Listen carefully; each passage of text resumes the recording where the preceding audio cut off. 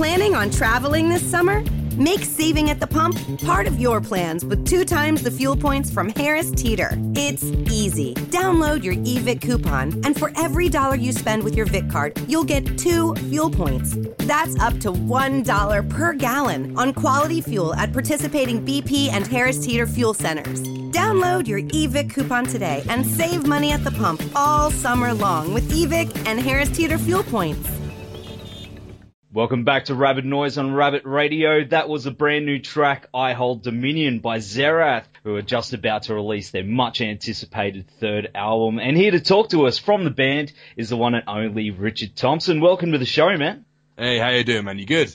Yeah, man. Yep, doing really well, thanks. Excellent. So I first heard Xerath a couple of years ago when I stumbled across Unite to Defy on a Metal Hammer CD. Immediately went out and hunted down the first 2 albums, and as a fan of your music, I'm really looking forward to hearing what you guys have been working on for your 3rd album. So what was the writing process like this time around compared to the last 2? Well, as I was saying earlier, we had a sort of a lineup change where our guitarist left, and a lot of people were kind of were worried about that. You know, that they were concerned that, like, you know, most people assume that the guitarist is like, you know, the primary writer a lot of the time. I'm not sure why, but it kind of is the first thing you go for. I guess the guitarist writes everything, but in actual fact, it's me and Mike, the drummer, that write the majority of the material. So it was pretty much exactly the same as the way we approach 2, really. What me and Mike do, we just have our little home studio set up,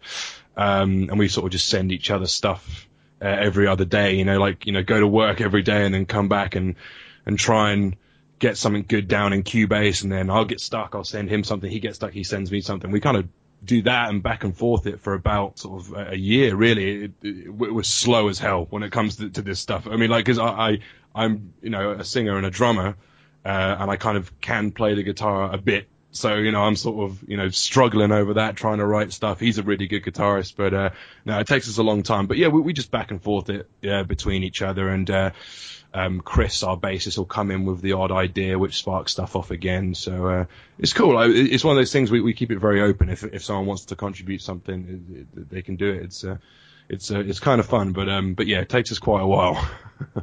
Well, man, it's definitely worth it when you do release it. It's, you know, like the other two albums are brilliant. So were they written and recorded the same way? Yeah, I mean, well, actually, the first album wasn't. I sort of joined about when they'd written most of that album, and that was kind of like basically just a bunch of experiments just put down onto CD. Like, each track on the album is kind of exactly the order they were written, really. And I came and I thought, right, okay, you know, this band may do something, so I've got to get a song on there. So I wrote the last song on the first album. So that, again, kind of a mishmash of stuff, really, us finding our feet. But with Xerath 2, that sort of solidified me and Mike as the sort of main writers. And again, Owen, he would just do this thing where, like, he wouldn't write much, you know, he wouldn't write lots of music, but he would just come in with, like, the ultimate riff every time. He would, like, we'd be struggling for a little bit, and he's like, dude, we need something, fill this gap, and then he'd come up with, like, just the best riff on the album, which was really useful every time we got stuck. But yeah, so it's 2 and 3 kind of similar, similar in the way that we wrote them. Recently, Connor's joined the band. This is your new guitarist, right? So that's right. How did you meet him? How did he come to join the band? So that was we put out a sort of message over the internet on Facebook and stuff like that, you know, looking for a new guy, and we had like an audition process thing that we sent out to people, and we got like a few people send some really cool stuff back to us, which was fun to watch, but no one was really sort of, you know, hitting it for us, because, you know, to Owen's credit, like, he was a very versatile guy. He wasn't just a metal guy. You know, he had the right hand for the metal rhythm, but, like, his lead was very kind of blues based, kind of rock based, and that's what, you know, we're all into different types of music and stuff like that, but we didn't want just a metal guy, and that's what we were getting. We were just getting metal guys, which is great. You know, they were absolutely insane players, some of them, they really were. But you know, as I said, none of them were really doing it for us. And it was just literally Mike was just on the internet one day. I don't know what he typed in to the search bar, but he just came across this chap, Connor, just playing in pubs, doing his cover band stuff. And like, it's like playing like a Les Paul, and he had long hair and stuff. So like, is he a metal guy? I don't know. Would he be interested in this stuff? And we were just blown away by these grainy little videos that we just sent him an email one day, just going, what do you think? Here's a song, bye. And then didn't really expect anything back. But he got back to us quite quick and said, like, it sounds really interesting. It's quite, he's into his progressive stuff, and he was actually in a sort of transitional phase himself. He was just been doing covers all of his life as a session player. I mean, he's one of the biggest session players session guitarists out in Ireland. So we're like, what the hell is he going to want to join some, tiny extreme metal band for in England? But, we sold it enough to him. We told him enough lies that he would it sounded like a better deal for him. But, he really responded to this stuff well. He'd not heard of us before. But what kind of clinched it for him, he was in some metal club in Dublin, somewhere, and he saw 3 guys all wearing Xerath t-shirts. Just a random coincidence. Awesome. Like, there are only 3 Xerath fans in Ireland, and they all happen to be wearing Xerath t-shirts. He's like, oh man, that's weird. That's gotta mean something there. So he emailed back and said he was interested, and we flew him over and just played for about half an hour. He learnt 6 songs, and that was just it straight away. It was one of those things, within 30 seconds, I just looked at Chris and said, like, this is the guy. Again, we're going to have to break his legs so we can't move and run away. This is the only way. But it was one of those really cool things where it was just like, there we go. And still, we've been watching all these really great guitarists sending videos, but it wasn't there for us. But this was just so cool to it was just this unanimous sort of decision that we made whilst we were just almost setting up, basically. So yeah, he just came over, played for about half an hour, and then we got super hammered one day and just invited him to join. Well, it's funny how things happen like that, hey. So... It is weird. We were getting worried at one point, that's for sure. Well, as each of the Xerath albums are titled in number sequence, is there an overall concept or story that ties all of them together? Well, weirdly, as a singer, I don't write any of the lyrics because I just can't do it. I mean, I think I've got a wide enough vocabulary that I can speak to people, but for some reason I can't put it to paper. So Mike's the main lyricist, and in terms of sort of lyrical theme, it's he likes to talk about sort of inner strength and stuff like that, all the typical stuff, but believing in yourself, and the fact that we do this music, that the amount of scrutiny that you get from people, and trying to convince your family members that this is a legitimate art form and thing to do is sometimes quite difficult. And then ties that in with robots and war. Well, what do you want? And ridiculous fantasy things like that. It's not ridiculous. It's not ridiculous, but it's kind of funny just melding the two worlds together, really, of our struggles and then people killing each other. Well, you've played some amazing shows over the last couple of years, including the legendary Bloodstock. How was the experience from your point of view, man? Bloodstock is always really good. I remember the first time we played there, actually, it wasn't a brilliant experience because we just released our first album. We were really excited. And then the sort of second stage that they had set up there was smaller and more remote than the sort of unsigned stage. So when we played, it was kind of a bit disappointing. There wasn't too many people. I was hoping for thousands of people. I was really excited, but didn't quite work out that way. But any subsequent time we played there, it's been amazing. I mean, I get this no one's going to turn up fear, I call it. So every time we're setting up for a show and, everyone's having a cigarette outside and having a beer and we're sitting there, I'm like, why is there no one here? Oh, I start to freak out a little bit, I'm typically probably not helping people set drums up and stuff, just wandering around, just worrying a little bit. But every time Bloodstock, the place is absolutely packed, thousands of people. And they all seem to know the songs, which is cool. And we never see these people again. Every time we play up north where the festival is, there's always smaller crowds, and it was where's the Bloodstock guys? Come on, there was 1,000 people last time. But yeah, Bloodstock's great. We played some absolutely insane shows in China and India, which were just absolutely crazy because, typically countries that you wouldn't expect metal bands to go to. But no, we love playing England, and it's a shame we couldn't play Bloodstock this year because we played the year before. So hopefully next year, and then try and get on the Sonosphere festivals and Download festivals. I'm not sure if you heard of those. Yeah, man. Yeah, the super big ones. But hopefully next year anyway. Or maybe Soundwave. Have you heard of Soundwave? Oh man! Every time I see, we've got lots of friends in bands, obviously, that do much better than we do. So we're obviously keeping tabs on them, seeing what they're doing. And friends of ours have gone out to play the Soundwave Festival, and it just looks like a holiday, basically. looks stunning, looks really cool because it travels the country, doesn't it? It's not just one show. Yeah, that's right. It's my Christmas. It's my Christmas day. Do you go to each one? I do. I couldn't miss it. And last year, no, absolutely. I mean, if that was ever on the cards for us again, we'd drop anything. Quit jobs. I don't care. We're going to play Soundwave and 4 days of brilliance, and then come back and have the money. I don't care. But absolutely, we've got to play that one day. And you'd love it. You'd have the best time. I mean, you've been here personally down here, but just to travel the country and see everything here, it's. There's quite a lot of things to do.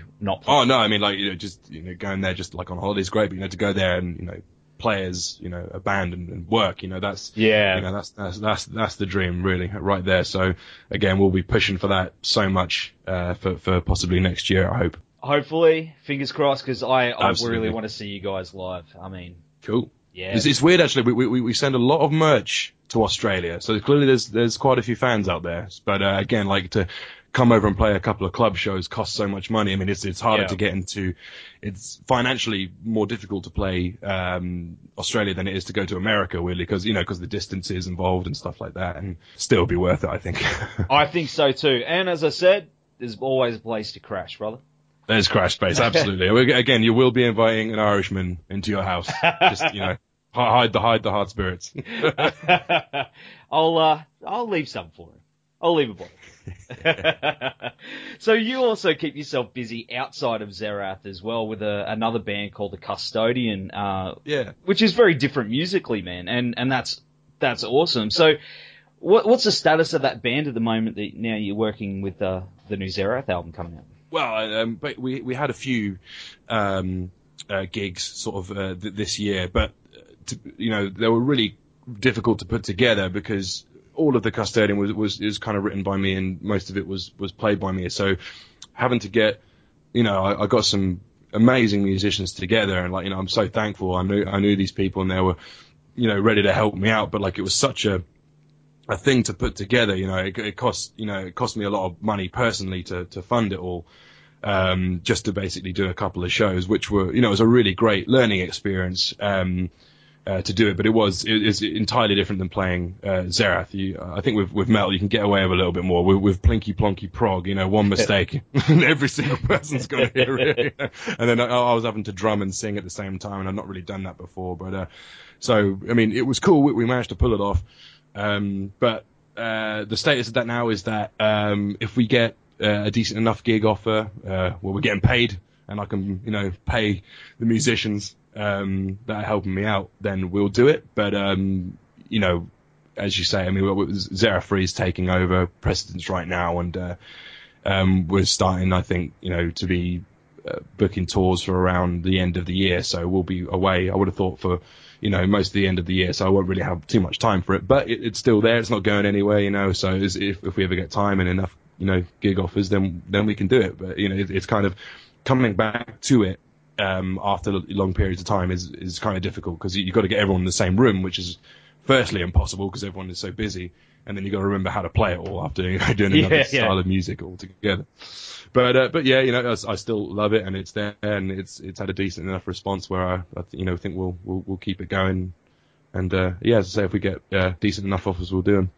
Awesome, man. Well, I really dig that album too, and I don't know how you can do it, man. I don't know how you can play drums and sing at the same time. Well, I didn't know I could either, but I just, kind of programmed it all out and thought, right, I'll just learn how to do it later. I always find that's the best way to learn how to do something. Just set something really, super hard for yourself and then just have to figure it out. Otherwise, you're screwed. I think that's the best motivation. Man, that's awesome. So, what are your upcoming plans after the release of the new Xerath?